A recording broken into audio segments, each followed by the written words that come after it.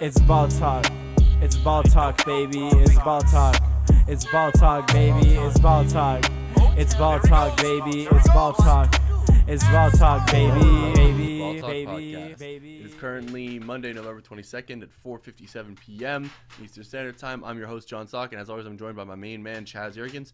Chaz, how are you doing today? You know who it is. It's another good day here in Montreal. A nice little lazy Monday for me. So getting excited, getting a good start to the week. It's always a nice time to be able to take a little rest before the rest of the week gets going, and then going down to the States later, see some family. Thanksgiving's coming up. You know, it's exciting times all over.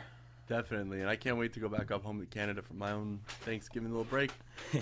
But I want to get moving because we have so much to talk about today. It's going to be a jam-packed episode, trying to get it to you in under an hour.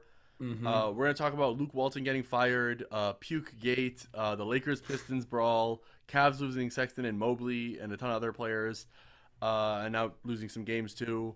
And then we're going to pivot over to I was on the road, and we're going to talk a little bit about that too. Mm-hmm. So Lots and lots to get through. lots to get through. So I think the best place is, the newest update is the Kings fired Luke Walton. He was the second winningest coach in their history. Mm-hmm. He finished this season with a 6-11 record, and his Kings career with a 68-93 record, which is good for a 42.2% win percentage. Behind only Rick Adelman. Rick Adelman. Thank you. I had it written down. I can't find it right now. No The Kings lost 7 of their last 8 games under Walton. They were that's not good. Everyone and their mother has said Luke Walton was on the hot seat. This recent losing streak thing was really it for him. Mm-hmm. A lot of people were like, "Oh, you can't expect more than the 10th seed." No. They were out of the 10th seed. Yeah. The moment they lost that 10th seed, I get it. I totally get it, because you know what? If he was meeting the if they were the 10th seed and they still fired him, I would not get it. But you heard rumblings, and people were saying, "Hey, look, they're still the 10th seed, they're still competing." No. They were falling apart. 7 of 8 losses, lost to the Timberwolves, losing a bunch of games that they should win. I get it. I love Luke Walton, but I get it. The team should be solidly the 10th seed, not competing for it, not hoping for it. They've been bad for too long. They've had too many years under Luke Walton to not be the 10th seed under him. Their competition has looked horrible. They haven't had a particularly hard schedule. I love Luke Walton, but I get why he's gone. Yeah, I mean the Sacramento Kings and Luke Walton have been a match that has seemed like it was going to be near the end for a while now, and something we always say out here is we never really like to call for someone's job, and John is certainly a bigger fan of Luke Walton because of his Laker affiliations than I am, and my Lakers jersey of Luke Walton. And I will say, like, again, Luke Walton, a man with a family, people depending on him. Not out here hoping that he is homeless on the streets because of his job as a Sacramento Kings head coach. However, that job seemed like it should not have been his for as long as it was. I'm definitely not surprised to see it. But a point that I've heard brought up about this already that I think is a very fair point for this Kings team is, yes, they've fallen out of that 10 seed, but is the 10 seed really the objective for them this year under Luke Walton? And if it's not, if they really thought they were going to get more, like, I don't really know what the Kings front office as a group thought they were going into the season with Luke Walton expecting so much more different than before. I don't really understand how everything gets thrown onto him as much, because at a certain point, if it's only going to take 17 games to fire him, like, you could have done this in the offseason and had a full offseason to go through your candidates and find a new coach and let them implement everything while they're preparing. But now you're bringing in an interim and you're going to spend pretty much an entire season looking for a head coach instead, versus having someone and going into the season on a front foot. It just seems like another year down the drain, to one more to add on to the no playoff streak at this point for Sacramento. Yeah, I get that. I also think that the thing that shocked me is that he didn't just bolt for the Arizona head coaching job the moment that was available. Yeah. Especially because his whole staff is Arizona guys, which is, I think that they knew that he was going to be gone. I think this is a Lloyd Pierce situation. They imagined he wasn't going to make it the whole season. So they said, hey, you're putting this guy on your staff. And then he gets fired and they become the interim. They put up the smoke screen of, I can't remember the name of the other player, the other coach that they said might get it. I think that was smoke screen. I think everyone knew it was going to be Gentry from the moment it happened. I mean, Doug Christie, the Kings legend, I think is why. Yeah, that's who it was. Thank you. Bill Simmons had a really good tweet that I think kind of encapsulates a lot of the issues. I'm gonna read it verbatim. Mm-hmm. Last 4 years, Sacramento took Bagley over Luka, spent lottery picks on 3-point guards, froze on trading Barnes when he had legit trade value, spent actual money on trade Tristan Thompson, gave Bogdanovic away for nothing. But hey, let's change coaches again. An ongoing ownership catastrophe. I think it's very harsh, but I think it's very real and gets on a lot of the points that you said. This team doesn't this team's goal is the 10th seed. And I think that they needed to hit it because they've had so many years of Luke Walton not winning them anything. And I think at a certain point, you can't just tank forever. Mm-hmm. Especially when, look, I like Davion Mitchell, but Moses Moody was right there. Yeah. Moses Moody was right there and fit exactly what they needed. Buddy Hield is their best small forward at 6'4". And an absolute zero on the defensive side of the basketball. It at least bring in Moody for the hope that him and Tyrese Halliburton can grow together. I don't understand why they were holding on for Davion Mitchell to come in. I guess he's a win now player almost, but he can't do anything on offense. He's looking like a defensive specialist. It looks like they spent the 8th overall pick on a one-way player on a team that just needs guys that can play both sides of the ball at this point. They're giving Chimezie Metu serious minutes, and look, Metu's impressing me, but that doesn't mean that when you're trying to make the playoffs, pulling a guy like that out is not conducive to finding your goal. Mm-hmm. I think that Walton wasn't dealt the world's best hand, but he didn't get enough out of this hand. I think this hand is still enough to get a 10 seed easily, but it does fall back on ownership. And I think that Vivek Ranadive has been too involved in the past, but I think he did a good job. He got rid of Divock. He brought in Monty McNair. I like the idea. I like what I've heard of McNair so far. I was against the Davion Mitchell pick. I think he's great, but I just think that at a certain point you need to consider fit.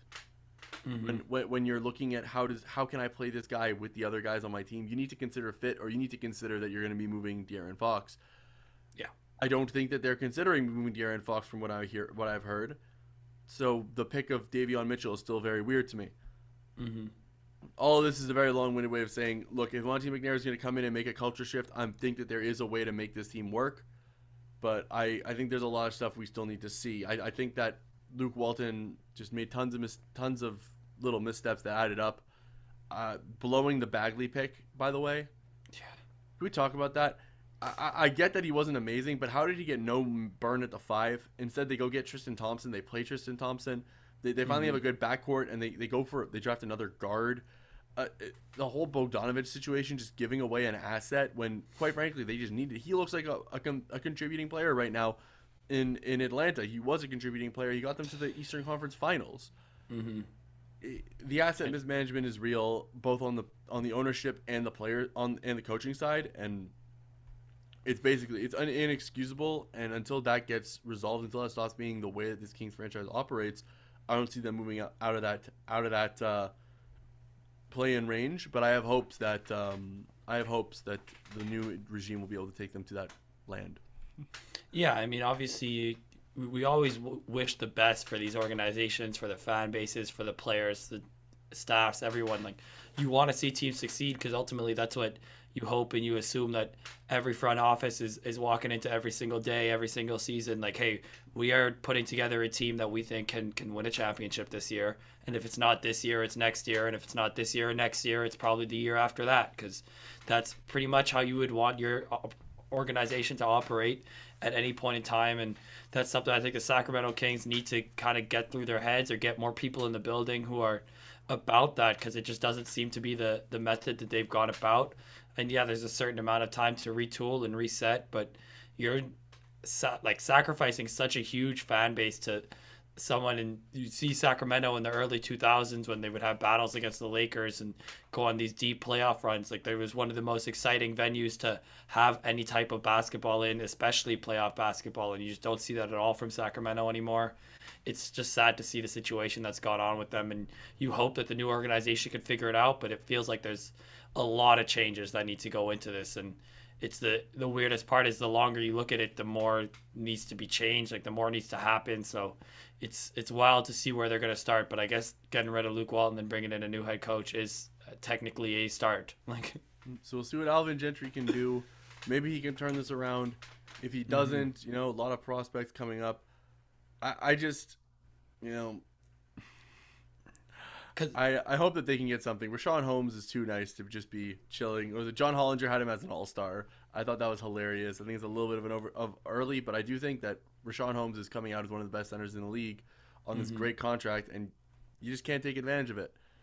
Yeah, and I mean, I heard a quote the other day, I think from Luke Walton early in the season, saying something about how like his team is still working on like learning the fundamentals of basketball or something along those lines, and it's just like, look, I understand. I guess you're trying to say like we need to get back to fundamentals and doing the small things the right way and building step by step, brick by brick, whatever. But to come out and say your team needs to learn the fundamentals of basketball when you have guys like Harrison Barnes, who's been on championship teams, played for Team USA, you have guys like Rashawn Holmes, Tristan Thompson, another NBA champion. Like, this isn't the youngest team in the league by any stretch of the imagination. De'Aaron Fox is supposed to be your star player, is already on his extension, and you can't be thinking that you still need to teach the basics of basketball. And you mentioned Pukegate. Another point that I heard brought up about that was like the 15-20 minutes while these guys are cleaning up this whole area and the game is paused.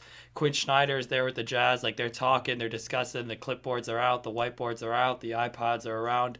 Luke Walton's just sitting with his coaching staff on the sideline, and everyone's just kind of chilling around the bench area. Like, there's things that just need to be different about how these Kings organization operates, and hopefully Alvin Gentry or something in the front office can change, because there needs to be things that just are adjusted so that this team can be talented, because they are good. Like, there's no reason that they shouldn't be competing for a play-in seed, and for some reason they find a way to blow games and never win. A guy like Bogdanovich, who they let get away for nothing, was hitting game winners for them when he was on their team. So it's just a whole string of messes that hopefully the Kings just start cleaning these up and working toward becoming a playoff bound team for the first time in is what's going to be like 15-20 seasons. I liked your clean up the mess puke pun. Very, very, very loved that. Speaking of cleaning up mess, they had to clean blood off the court in Detroit. Yeah. LeBron James and Isaiah Stewart got into more than a little scuffle yesterday. Both of them were ejected and didn't speak to the media afterwards. Stewart looked ready to murder LeBron after. That was insanity. That dude went full, like, I'm going to destroy you. I'm going to fight you. I'm going to end your life.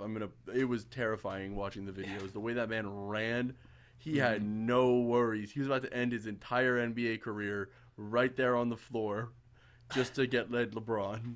I mean, the blood definitely made it a lot worse than it was. And then I definitely heard a lot of people making jokes about Isaiah Stewart picking up a lot of yards after contact on the court over there. Like, that's amazing. There should be some running backs in Detroit. DeAndre Swift is doing a good job for them. Jamal Williams too. But if they need a big power back, it looks like B. Stu might be able to break a couple tackles and fight for some extra yardage. But yeah, that was a wild scene over there in Detroit.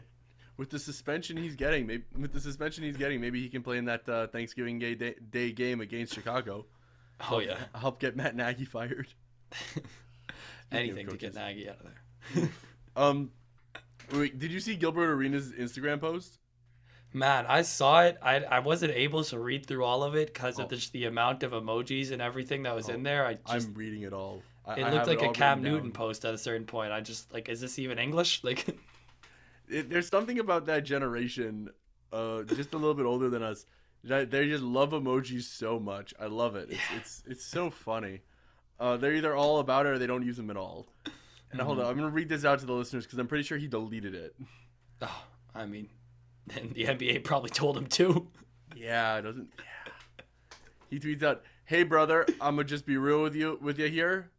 Screaming emoji, I guess that is. I don't know. Yeah, we're not gonna tell you every emoji that's in here.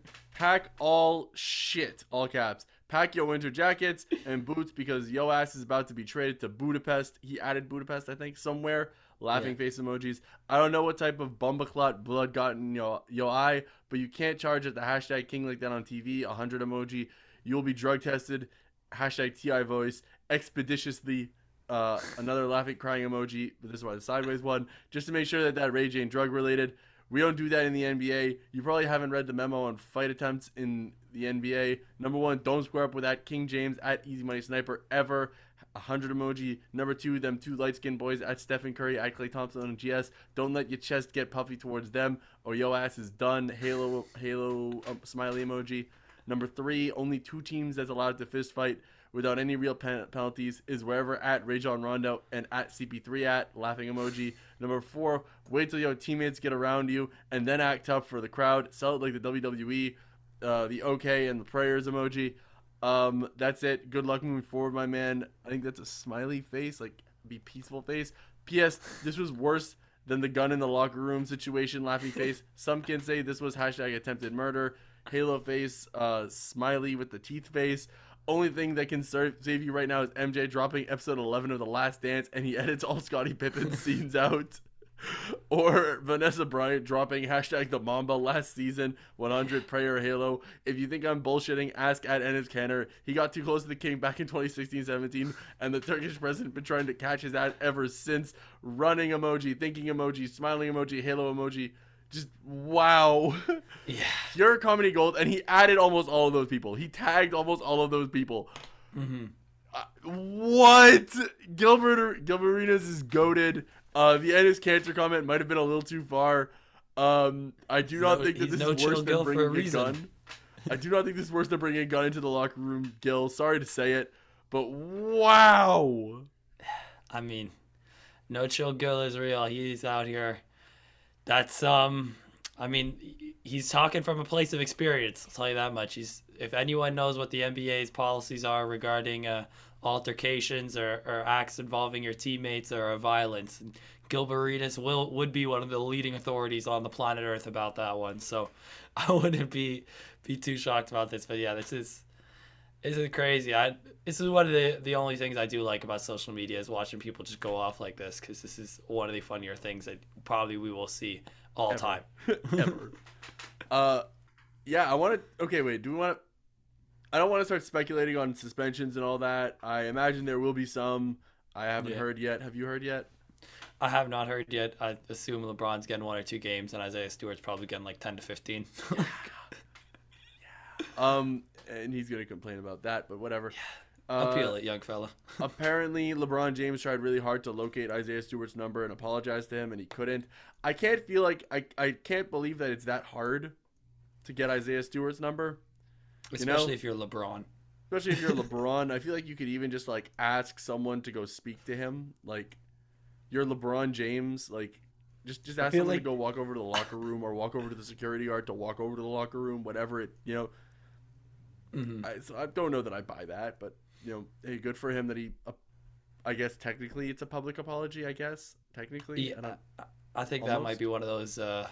LeBron's $1 billion enterprise, so we're gonna say that we tried to apologize here, but I don't really necessarily think that LeBron went out of his way to tell him I'm sorry. He may have yelled it in the tunnel, may have just been like, "Yo, tell the young fella that was my bad," But like, I don't think LeBron was out here like, "Can you get Beast's number? You no AD, you don't got it. No, nobody's got Jeremy Grant's number. He just played Team USA. Like, let me just call it." No, nobody. Like, come on, there's got to be someone on that team that's like signed to Clutch that they could have worked through. Yeah, like it's Rich Paul. Like, you can't get me this number in about 0.4 seconds like you normally can. Like, yeah, come on. I got to watch the Celtics and the Lakers live on Friday. Not to pivot too fast, but it was not pretty. This Lakers team is just not pretty, and it was pretty shocking to see. It's not all on the role players. I'm not going to sit here and say that, but a lot of it is. Yeah. Look, LeBron didn't drive once, which is really not good. I think this is the 3rd time I've gotten to see Westbrook play live. He was injured in one of them, actually, so like 2 and change. It is shocking how less athletic he looks now. The Lakers role players just flat out stink. It was shocking to see this team play live as badly as they did. Russ looks the least athletic he ever has. Malik Monk looks like a young Wayne Ellington, and Wayne Ellington is a minimum player who looks like Wayne Ellington.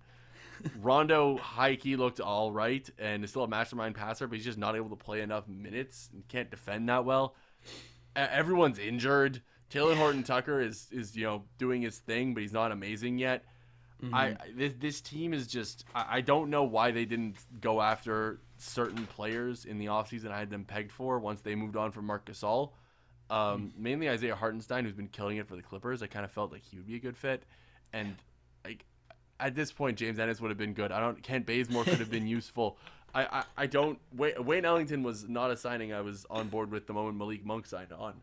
He was fine when there was no other shooting, but I just shocked with some of this stuff. Mm-hmm. This Lakers team is. Some people are saying this Lakers team is going to do the same Red October or Red. I guess it'd be February that the 2018 Cavs did, where they traded Derrick Rose and Dwayne Wade and Jay Crowder and everybody. Yeah. But who can they trade? Like how can they, unless they're trading the rest of their first round picks and Westbrook for like Ben Simmons and then picking up another contract in the trade exception and then sending Malik Monk somewhere where he can have value, and maybe Kendrick Nunn goes somewhere and Taylor Horton-Tucker. They have 4 players that are actually tradable, and one of them needs to have picks attached to trade him in Westbrook. I don't know what this team does at this point. I have been trying my best not to be out on this Lakers team, but we're almost 20 games into the season, and they don't look healthy. They don't look like they will be healthy. They're full of old guys. They don't have another scorer or ball handler that can just take it and run an offense. They don't look organized in their offense the same way that other teams do. It took a long time, but I think I finally have to say that I'm out on this Lakers team until we see something click for them, which could happen, by the way. Anthony Davis looks like a monster. Anyone who's complaining about Anthony Davis isn't watching. But. I mean, anyone and everyone who's watched the NBA for the last 15 years should tell you that any team with LeBron James on it should be able to figure themselves out by the time the playoffs roll around. So you can't be too worried, but there's definitely some warning signs from this Lakers team, some looks of like, okay, so hopefully there'll be some other minimum players available at free agency to go trade for, because like John mentioned, not a lot of maneuverability on this team, and definitely a lot of changes that need to be done, you would think, if they're going to go on a playoff run, given what a lot of the other teams look like right now. I'm sure that the noise is going to get increasingly loud about the Russell Westbrook deal because of all the other rumors that have come out about what was potentially on the table. Like, originally there was the talk of, well, you could have had Buddy Hield and could have had a couple other shooters and made some other things happen, still had some money, and now there's talk of, well, like, if they'd gone out and gotten Kyle Lowry, then DeMar DeRozan probably would have taken a cut to come to the team. And you see what DeRozan's doing with the Bulls right now, and just think about having him and Kyle Lowry on the Lakers with LeBron and AD would be a whole different level of super team right now. So, yeah, it's getting hot in the kitchen for the Lakers right now. And just like you mentioned, especially with all these injuries, it doesn't look like there's any light at the end of the tunnel anytime soon. So, in a very, very tough Western Conference, it's going to become increasingly difficult to battle every single night if guys are getting hurt, old guys aren't playing. Like, Melo is having one of the best seasons I've seen of his in a long, long time, but he cannot play every game, and he cannot play 35 minutes every game, because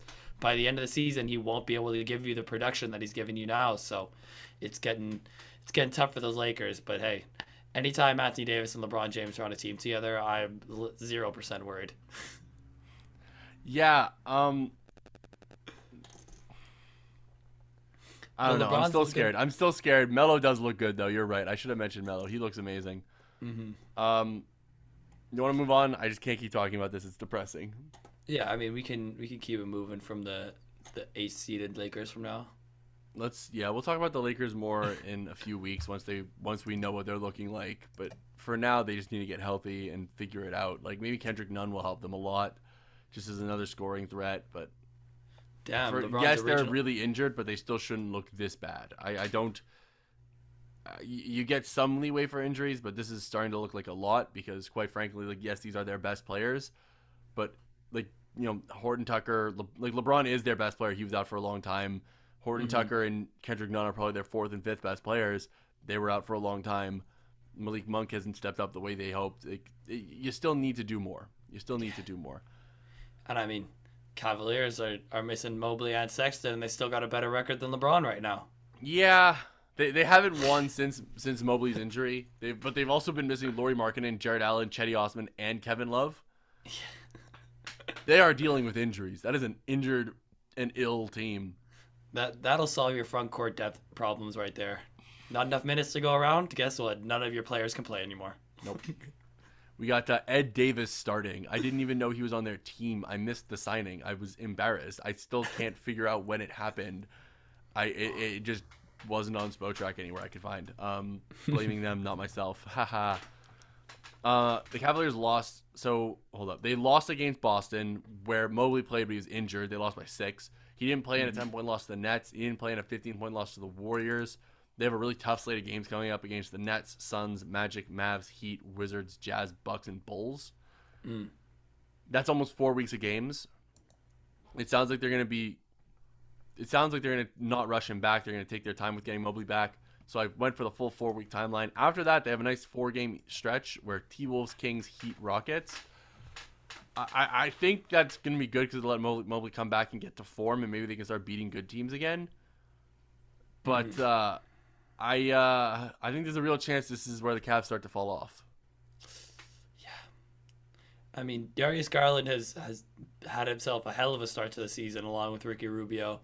And especially since Colin Sexton's been gone, they've stepped up a lot, not only as just creation ball handlers, but as scorers and as leaders for their team. But Evan Mobley, I mean, was a lot of people's front runner for Rookie of the Year. Probably not mine. I still would have picked Scotty Barnes over him at this point. But Evan Mobley making a great case right now. Evan Mobley's having himself a great season so far. So the Cavs are definitely going to miss out on what he was providing for them on both sides of the floor because he's been getting busy in that mid post, kind of on both areas. You know, offense. I think we lost Chaz. A lot of pick and pops and pick and rolls, and then on the defensive side of the ball, he gets his arms up in places. He gets them in lanes, in front of shots. So it's going to be tough for them, especially since they're missing literally all their other front court players as well. Not having Evan Mobley will be even more magnified. Yeah. Yeah, I think this is going to be it for them. I think that they're going to wind up dropping out. Maybe they could still hold the 10th seed. I don't think that the East is going to stay this competitive. Yeah, the East has been really competitive. You talked about it right before we got on. The 13 seed in the East is 5.5 games back of first seed in the East, but the fifth seed in the West is 5.5 games back of the first seed in the West. I think that that's not going to keep up. I think that the East is going to bottom out a little bit. I think a lot of these teams are playing really above their expectations. I see some shaking out happening. Maybe not. Maybe they'll still be able to find themselves into the top 10, but I don't know that they will be able to. I think that they could fall out and stay out. Yeah. And I mean, for Colin Sexton, he's going into a contract year this year. Like, how much of him being out for this entire season you think affects his price and his desire to stay in Cleveland? Because at this point, if he's going to get a lowball deal anyway, are they A, going to match it, or B, just tell him, hey, go wherever you want, take whatever you want. We're going to continue building with Garland and Mobley. I really think that for Sexton, he's either looking at a 3-year 2+1 deal or just signing the qualifying offer. Missing this season, his option is, I should have the Cleveland Cavaliers up right now, but my computer's moving a little slowly. His QO is for almost $9 million, $8.5 million. I do think he could probably get like a 2-year, maybe like an MLE deal or a 2-year, 3-year, 10 a year, with the last year being a player option, maybe 3-year, 8 a year. I don't know. I wouldn't be shocked if he takes that player option. I mean, the QO, just because I think that he sees himself as a 20+. He knows he sees himself as a 20+ million a year player. Yeah. Missing this season is probably going to hurt him, and how well they played without him being featured in their offense is going to hurt him. But ultimately, and the fact that there's just not a lot of money to go around in free agency. No one is going to be able to pay him that money. There isn't going to be a huge bidding war for him, likely. Maybe there is, maybe there isn't. The only team with there are some teams with cap space, but we'll see. There aren't a lot of free agents. I'm working on my free agent list right now. That'll be up soon for you guys to check it out. I don't know. I'm just thinking because at that point, if he's going to take an 8.5, a $9 million QO, like you mentioned, like a full MLE will pretty much be the exact same deal for him. And he could go compete on any team, potentially a team that's competing for a championship, could add someone like Colin Sexton as the sixth man, like everyone says he's supposed to be, could end up being an extremely dangerous piece and could play himself into a bigger contract after that. Dennis Schroeder style. Dennis a la Denis. A la Denis. All right, I think we're good here. Well, then I'm happy to say I'm thrilled to be joined by the one and only, the senior correspondent, analyst, scout, and the host with the most, Ball Talk Studios' own, at Jay-Z Soch on Twitter, Jon Soch has been incredibly busy, not only working on getting the best content out on the Ball Talk platform, of course, but also getting a little deeper into his scouting bag. You're at a prep showcase all weekend now, John? Yes, sir. That was a great introduction midway through the episode. Thank you. I loved it. I feel completely honored and flustered, even though I talk to you every day and I'm speaking to you for almost an hour now, including the before we start. But yes, I was down at the National Prep Showcase at Albertus Magnus College, ran by New England Recruiting Report and Adam Finkelstein. Went off really well without a hitch. The second day without a hitch. Some teams had to cancel because of illness, which is sad, so we didn't get to watch as many games as I'd hoped. I was hoping to watch the New Hampton team play with our boy Anthony Maxwell, but unfortunately they were unable to attend. Have to find my way to their next tournament, hopefully. But no, it was a great time. I got to see 10 games of basketball. I think like 15 teams or something like that. I didn't count. A lot. I watched a lot of players play. I have, I think, 30 plus pages of notes right now. Just page after page after page after page in my own little code with my own little keys and crosses with my postmortems and my thises and my that's. It's a lot. I'm going to try and transfer that all onto a Google Doc soon and then maybe make some scouting reports soon. Who knows? There's a lot to do from this. But, man, I saw some great players. I saw some great teams, and I'm really excited for this prep season. Hopefully I'll be able to participate in a little more. Yeah, I mean, you mentioned you have these extensive notes. You got to see a lot of teams, a lot of players. You want to take us through some of the most impressive prospects you saw during your weekend? All right, so obviously the guys obviously Kyle Filipowski, who's NBA bound going to Duke, was the most impressive. He's Kyle Filipowski. He's has a gold medal. But I don't want to sit here and talk about him because I would literally just have to either nitpick his game, his one game, or I would just have to sit here and say the same thing that everyone else is saying. But his team spectacularly outclassed South Kent, and South Kent did not look bad. Far and away the most impressive player I saw was 2023 Springfield Commonwealth Academy's own Isaiah Miranda. He was listed at 7'1", and from my angle, from where I was sitting, I was like, I didn't believe it. I literally didn't believe it. I just did not believe it. And I got a little closer. I'm like, oh my goodness, he is 7'1". This dude is massive. This dude is at least 7 feet tall. He shoots threes like it's nothing. Pull-ups, step-backs, whatever. He shoots it. He knows how to get on balance, put it up, high release point over defenders. Very fluid with it. He's talented on that shot, and he dribbles too. He was getting to the rim. He was doing everything, just insane coordination, really strong and smart in the post. Was bullying IMG's post players. Just getting whatever he wanted whenever he had guys on him, taking advantage against smaller defenders. He was just bullying. On defense, I thought he was fine. I think he needs to learn more off-ball stuff, more positioning as a help defender. And he wasn't spectacular, but he was good. And he's going to be a big difference maker. And that defense is going to be the big difference maker for his ceiling. Quite frankly, I was watching him and I felt like I was watching an NBA player. When I watched Filipowski, I was like, this is what I felt like when I was watching Miranda. Like, they did not look much worse, and Miranda was playing much, much better competition than Filipowski was.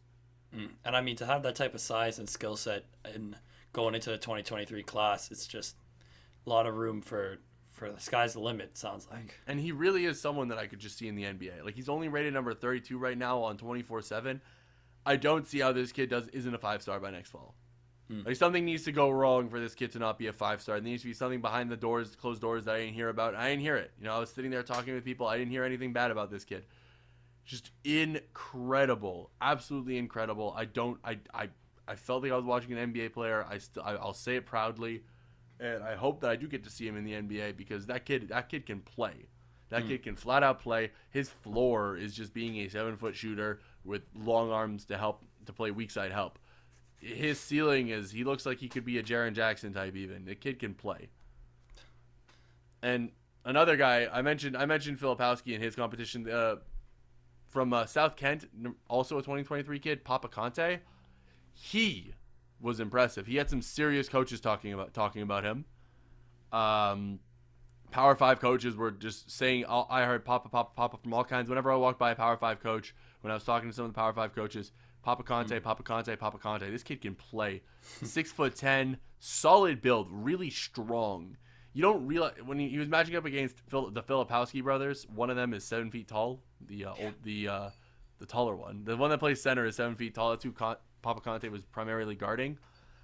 So you didn't realize just how big and heavy this kid was, but he looked solid when you realize how big the Matt Filipowski is. Massive wingspan. He's from Dakar, Senegal. Really strong, really coordinated. Defensively, he walled up great. Just really good on defense, not fouling, getting to the right spot, helping, locking up both Filipowski brothers when he was put on either of them. He slid his feet well enough to not just get blown by every time he was on the perimeter, which was good. Real potential as a rim protector. Some good finishes around the rim, too. He shot a bunch. I don't think he's going to be a shooter, but his form didn't look broken, so who knows where that's going to go. Maybe he's a Clint Capella type, but I didn't see him as the same vertical athlete as Capella, but also that could just be like maturity and the really, really condensed floor of high school basketball. There's two more names that I really just want to go and actually like talk about for real, like that I need to like say more than just a sentence on, and then there's a bunch of guys that I just want to run through quickly. All right, let's hear it. The next name is from St. Thomas More. This was the first game I saw. I showed up. I saw the end of one game, and I saw these guys warming up. And there was a Japanese kid on St. Thomas More named Taku Youngblood, class of 2022. Besides having the greatest name in the history of the world, he was fantastic. Just a fantastic player. Only 6'1", incredibly long arms, incredible basketball IQ, incredible shooter. He hit shots contested, off the catch and shoot, off the dribble, at the rim. His passing was real and elite, finding back cutters everywhere he could. He wasn't hogging the ball.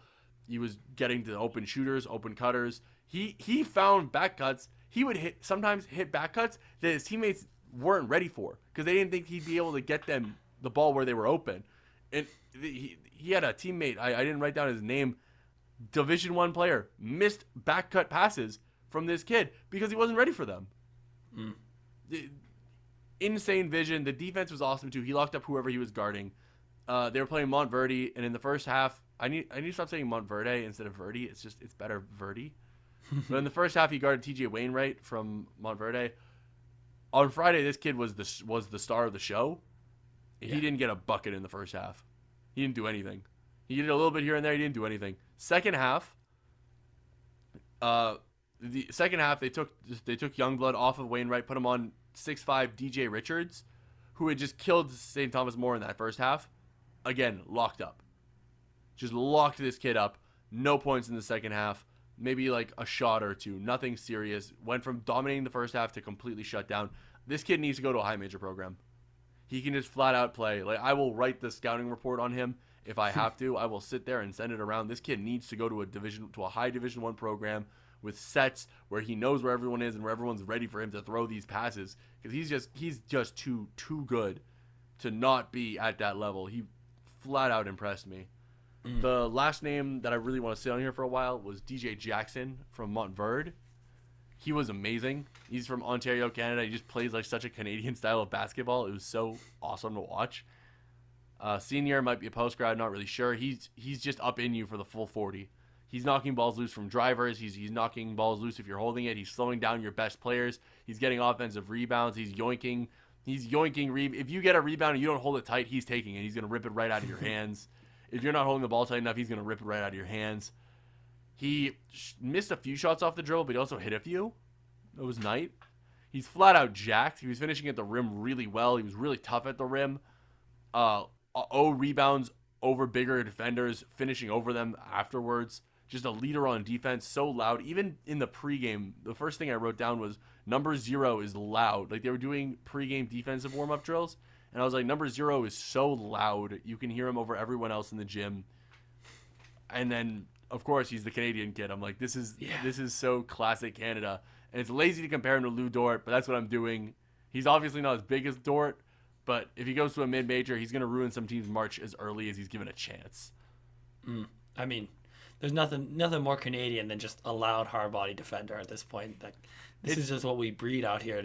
Maybe it's something about growing up in the cold and the snow, where you don't feel any pain. You're just there like, I'm going to kill you for 40 minutes a night, and you will get more tired than me, and I will win this game. Yeah, and that's just what he did, and they won. He had I believe it was either a game-saving steal or a game-saving floater. I have the notes right here, but he was just a huge part of their ability to win that game. Oh man, I can't find it. I cannot find those notes right now. That's fine. And especially being loud at the beginning of a game, like that's something that was something that really impressed me. And he wound up making Finkelstein's all-tournament, all Saturday team. Adam Finkelstein posts the best performers every day, so he made the Saturday performance, and I was really happy because I didn't. Maybe he did put up really good counting stats, and I just didn't notice because I was just so impressed by what he was doing on the defensive end and on the glass. Mm-hmm. But he was so impressive to me. They won 91-82, and he did put up points. He put up 25, and I didn't even notice because I was so enamored by how tough he was on the inside. He missed 3 shots. 1 was a 3. 2 were pull-up mid-rangers. Put everything else in the net. Mm. That is a very good game. Just some quick names I want to mention before we talk about some impressive teams.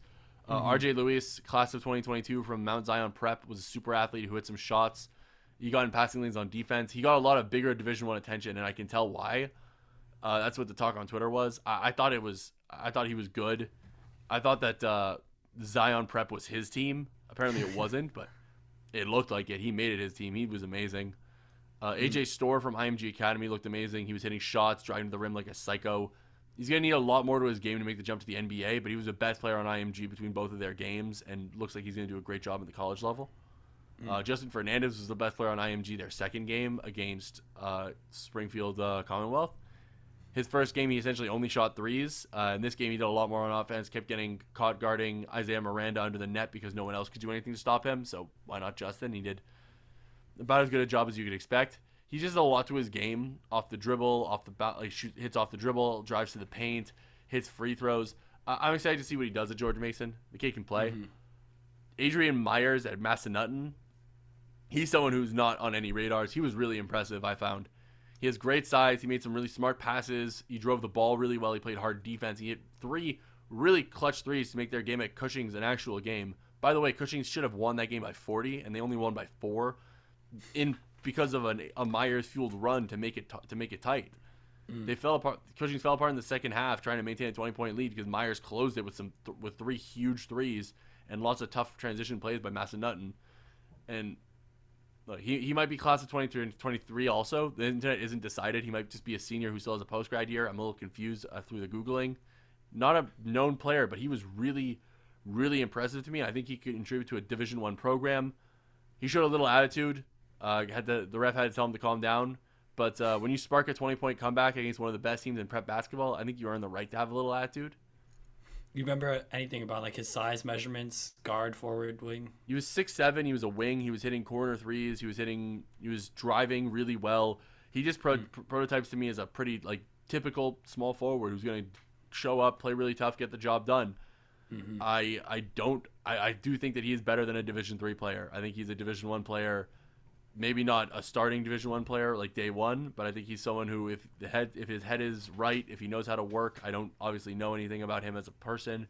I am new to following prep school hoops this in deep, and there was no season last year to follow. But from what I saw yesterday, he's someone that I would keep an eye on if I am looking for the last scholarship spot on my squad as a Division I team. Another player, Jeremiah Dorsey, class of 2023 point guard from New York, playing at Wilbraham and Monson. Little guard, but he played big as heck. He got offensive rebound, ruined players on defense, played way bigger than his size, hit threes. Just an awesome player to watch. Jacob Theodosio was one of the youngest players in the tournament to have a significant role. Chaz, I feel like you recognize the name.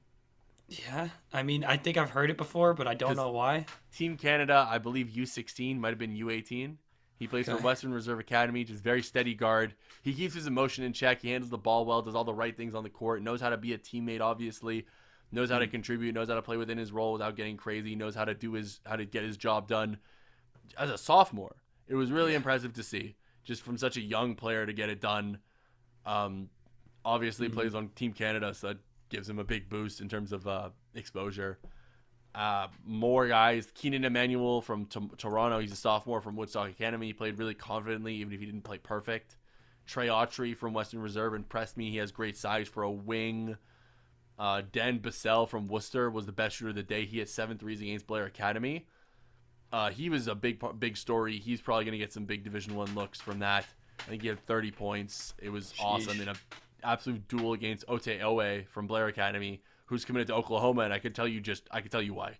I could tell why he's committed to Oklahoma. He's just a massive guard. He can shoot. He can get to the rim. Abused high school defenses.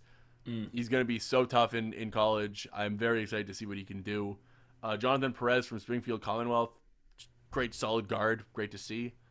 I didn't get to watch Friday or Saturday morning games, so this is by no means a comprehensive list, and I didn't even list everyone that I was impressed with, or we'd be here for hours and hours on end.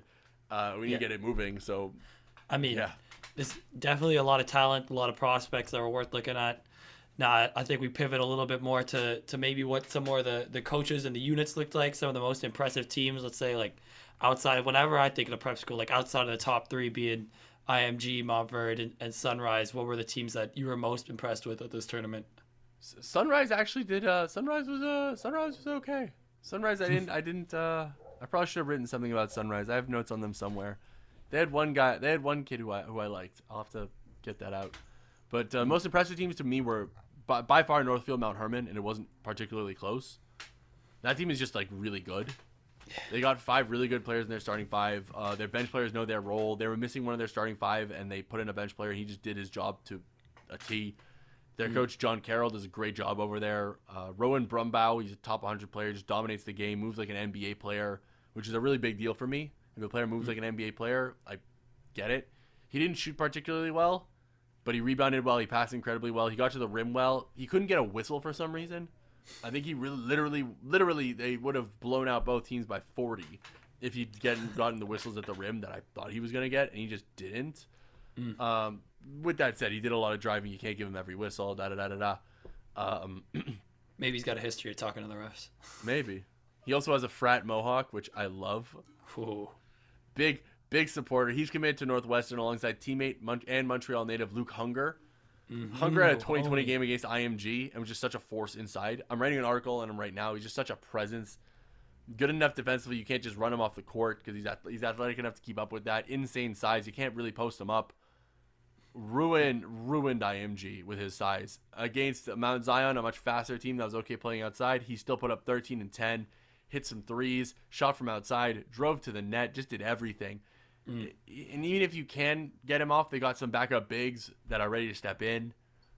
Avery Brown, another guard on this team. I expected a little more from him. I heard a lot of stuff about him, and a lot of people were saying good things about him, but I just felt he was too happy to pass when he really should have just taken the layup or the open shot and got to the rim. But he was good on defense, and he was really like a coach on the floor in a lot of ways. When the backup bigs came on, he was telling them where to set the screens, like where to do, what to do, when to do it. It was really impressive. At one point, he even called for a screen, didn't use it. I think it was passed to another guy, cut, and then the other guy used the screen. I was like, this was just brilliant by Avery Brown. Clearly a really smart player, and that the fluidness of it, the fluidness as an athlete is just incredible. It looks like he might just like literally walk right through someone, just like phase shift through them with the ball. He needs to be more aggressive for me. From what I like, for real, he had tons of layup times where he could have attacked, could have taken a layup, gotten contact, got to the line, open threes he passed out of. He just didn't. He would drive to the rim and just dump off to someone who was just not as good as him. Like you are a highly ranked player. Just take the layup. Still, defenses. He's gonna give defensive fits if they don't respect him on defense, considering they have four other Division I players on their starting 5. He's gonna ruin defenses. I'm excited to see what he does the rest of the season. I didn't get to see Peter Carey. He was injured. He's committed to Syracuse. I imagine he's gonna be great. Blair Thompson had a rough day 1, but second day he was so impressive. His athleticism and length was off the charts. He's committed to Columbia. And he's just finishing everything, hitting shots. Smart player again, getting in passing, playing really tough on defense. playing well within the team. This NMH team is just built like a real college team in a lot of ways, and I think they can easily win like the prep championship based on just what I saw. I didn't get to watch Fork Union, who I hear is really good this year, or Brewster, who was always good, even though I hear they're having a down year.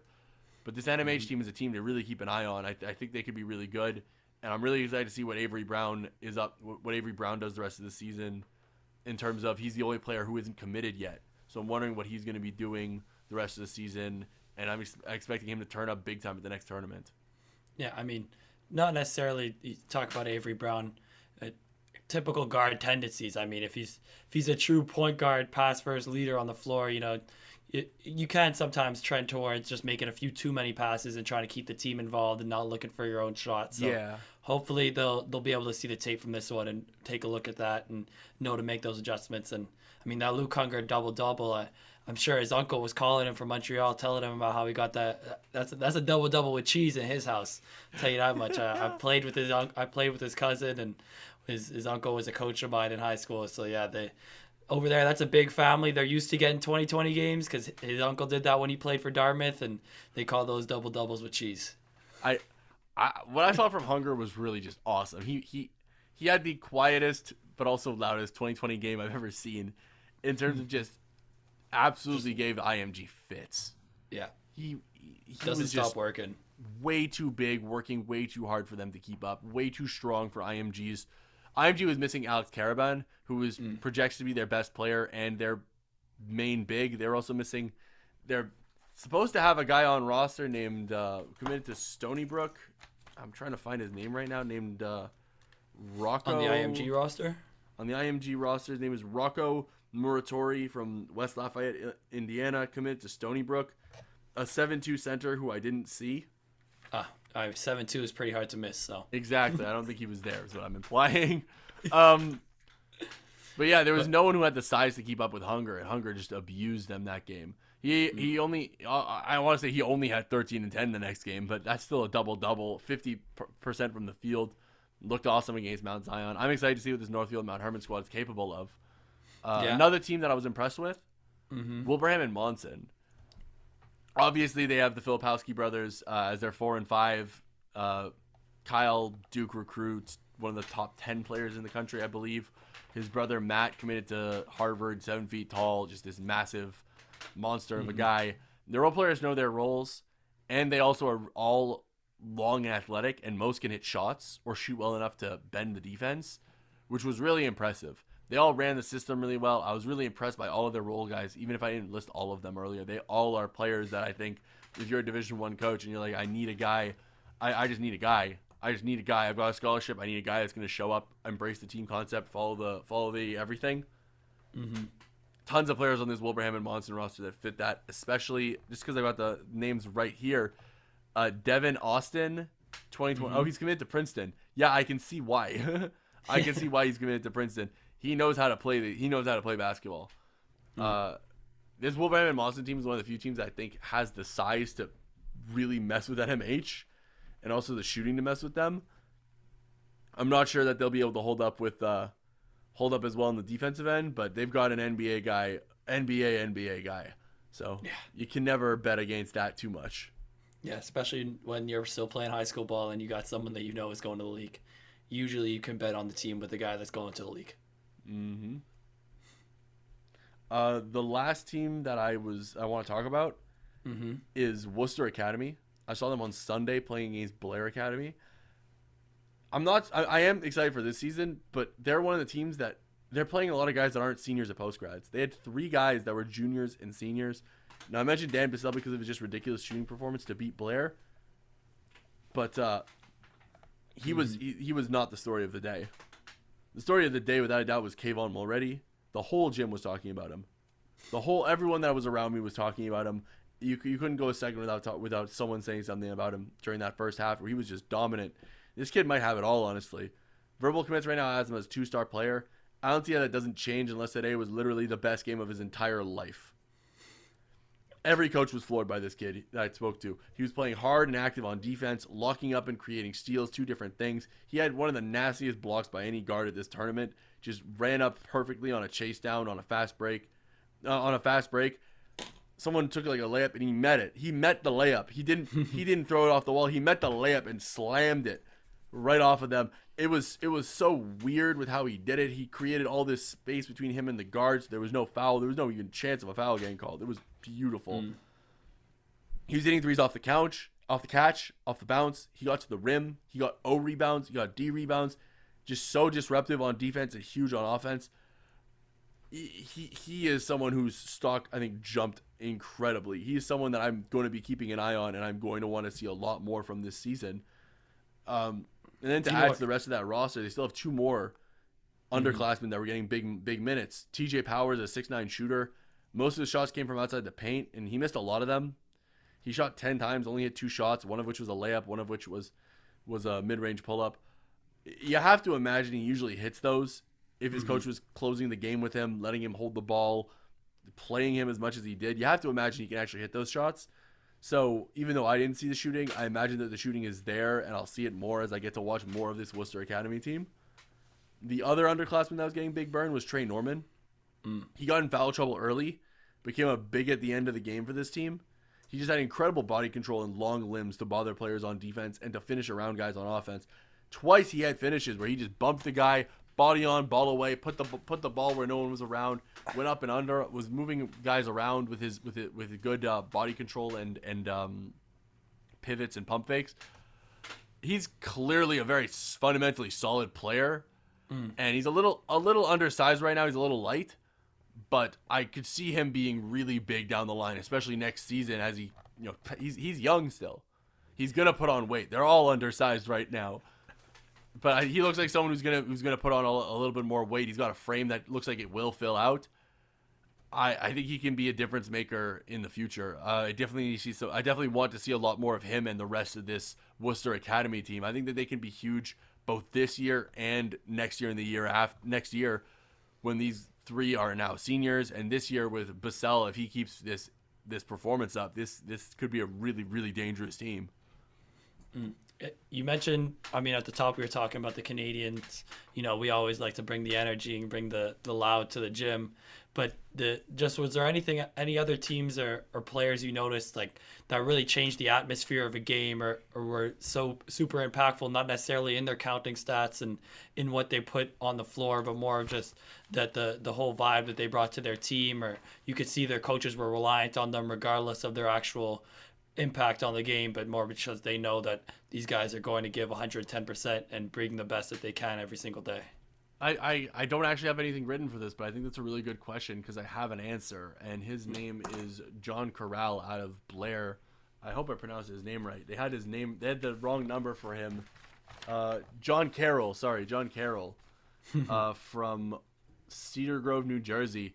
He's in a prep year right now. He was playing the center. He was playing center for Blair in that last game against Worcester.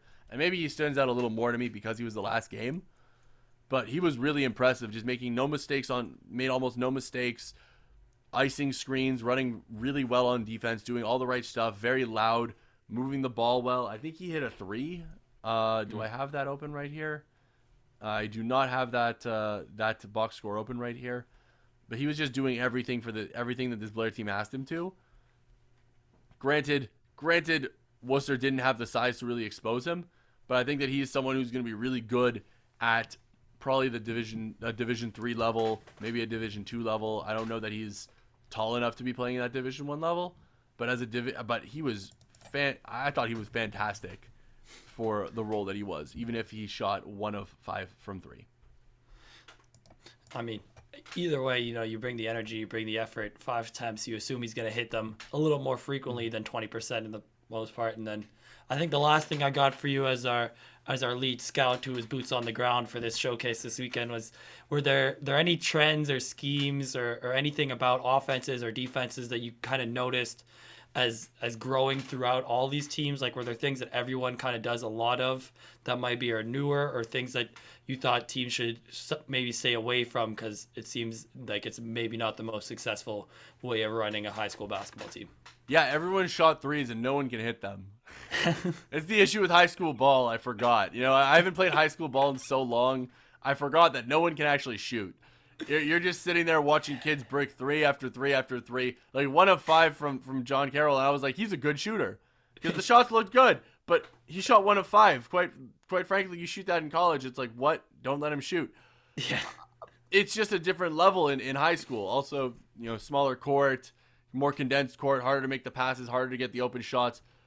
But man, there was so many people just missing threes, and you still have to shoot them, but it came to the point where I was like, why is anyone shooting a contested 3 at all? People were pulling up from 3 in transition. I'm like, just get to the rim. I think there were some teams that I don't want to call out that were just so guilty of this settling for threes when, quite frankly, like all the guys that were hitting threes were Division I players. Like everyone who most of the guys that were hitting threes, I was like, oh, is that a Division I player? Yeah, he is. Oh, okay. Like, get to the rim, create contact, get your shots up, especially in the high school level when defenders aren't that good at playing help side, aren't that good at weak side chase downs. They're not big enough. If you're a bigger guard, like Otega Owe committed to Oklahoma. That was something that he did amazing, I thought. I thought he was amazing for this. He was just way bigger than everybody, and he said, all right, I'm just going to drive into the paint and finish over anyone any creative way I can. And I think we saw some really... one thing that I really liked was all the creative finishes a lot of these kids can do now. They definitely have a deeper bag than I have. But there was some really interesting finishes going on. A lot of like crossbody reverses, up and unders, all kinds of stuff. And Otega Owe had everything on those finishes. He was blistering by guys, but also finishing all kinds of crafty ways. He just that getting to the rim is something that I think more teams need to stress. Get to the rim or shoot the open 3, but if they're packing the paint, you can make the pass out. And some guys really made some good passes out. All right, well, unless you got anything else to say about the prep, I think that was a great encapsulation of some of the incredible talent that you were able to see, not only some of the individual players and teams. And again, you want to just shout out the organizers and then your Twitter where everyone can find some of these scouting reports as they get typed up and posted soon. Yeah, I guess I'm going to be having a very busy Thanksgiving of either learning how to edit these audios myself or typing these up. But you can follow me on, or no, at first, shout outs to New England Recruiting Report and Adam Finkelstein for running a great event at this National Prep Showcase. You can find my reports and writings on Twitter at JZSoch, or you're listening to this podcast, Ball Talk with Jon Soch and Chaz. That will probably all be in a snippet together. This was a great time, and to all our listeners, thank you for tuning in. And until next time, thank you for tuning into Ball Talk. It's Ball Talk. It's Ball Talk, baby. It's Ball Talk. It's Ball Talk, baby. It's Ball Talk. It's Ball Talk, baby. It's Ball Talk. It's Ball Talk, baby. Baby, baby, baby.